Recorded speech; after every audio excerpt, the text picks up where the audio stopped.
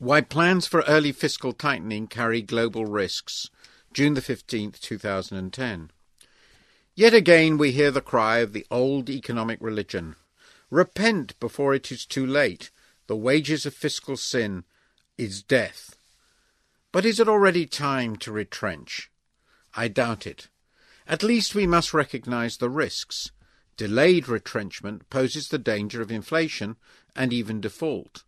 Premature retrenchment threatens recession and even deflation, as I argued last week. Having barely survived the biggest financial meltdown in history, we need to appreciate that these downside risks are serious. Some argue that the economy is always in equilibrium, that in the words of Voltaire's Dr. Pangloss, everything is for the best in the best of all possible worlds. Others argue with Andrew Mellon, U.S. Secretary of the Treasury under Herbert Hoover, that after the big credit boom, we should liquidate labor, liquidate stocks, liquidate farmers, liquidate real estate. It will purge the rottenness out of the system. I am not addressing inhabitants of either of these caves. I am addressing those who recognize that past mistakes have put the world economy into a deep hole and want to escape as quickly as possible. Yet sensible people believe that the biggest danger now is delaying fiscal tightening. They do so for 4 reasons. First, they fear that the financial markets, having turned on Greece, Portugal and Spain, will soon turn on the UK and even the US. Second, they believe that deficits crowd out the private spending needed for recovery. Third, they argue that high deficits must lead to inflation. And finally, they believe fiscal deficits fail to support demand. Let us look at where we now are, courtesy of the financial balance approach of the late Wynne Godley. This forces us to examine how the private sector is behaving. In 2010, according to the International Monetary Fund's latest forecasts, the private sectors of every large high-income country will run a huge excess of income over spending. This is forecast at 7.8% of gross domestic product for these advanced countries as a group, at 12.6% for Japan, at 9.7% for the UK, at 7.7% for the US, and at 6.8% for the Eurozone. What we are seeing, in short, is an epidemic of private sector frugality, just as many economic doctors recommended. Yet such thrift entails either current account surpluses or fiscal deficits. Of these countries, only Germany and Japan have current account surpluses. The rest are capital importers. These countries will duly run fiscal deficits that are bigger than their private surpluses. We have, as the hysterics note, a tide of fiscal red ink. So which came first, private retrenchment or fiscal deficits? The answer is the former. In the case of the US, the huge shift in the private balance between the fourth quarter of 2007 and the second quarter of 2009, from a deficit of 2.2% of GDP to a surplus of 6.6%, coincided, of course, with the financial crisis. The fact that aggregate demand and long-term interest rates tumbled at the same time shows that the collapse in private spending crowded in the fiscal deficits. It was wild private behaviour that drove the wild public behaviour. In his recent FT column, Jeffrey Sachs of Columbia University argued that fiscal stimulus was unnecessary. Monetary policy would have been enough. I disagree. Despite the most aggressive monetary policy ever, private sectors moved into these huge surpluses. Monetary policy was pushing on a string.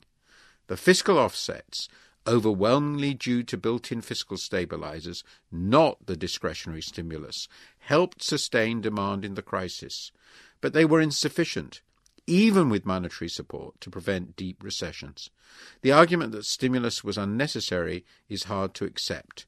It is easier to believe it was too small, albeit also ill-targeted. So how quickly should deficits be eliminated? We must recognize the danger here. Cutting public spending will not automatically raise private spending. The attempted reduction in the structural deficit might lead instead to a rise in cyclical fiscal deficits, which would be running to stand still, or to a reduction in the private surpluses only because income fell even faster than spending. Either outcome would be grim. Yet neither can be ruled out. As long as output remains depressed, the fiscal support is most unlikely to be inflationary, nor will it crowd out the private sector. It is more likely to crowd it in. The big question then is whether deficits can be financed. My answer is yes. Remember that so long as the private sector runs financial surpluses, it must buy claims on the public sector, unless the developed world as a whole is about to move into huge external surpluses, which is most unlikely. True, the private sector can pick and choose among governments, but it is unlikely to abandon the US at least. It has shown no sign of doing so far.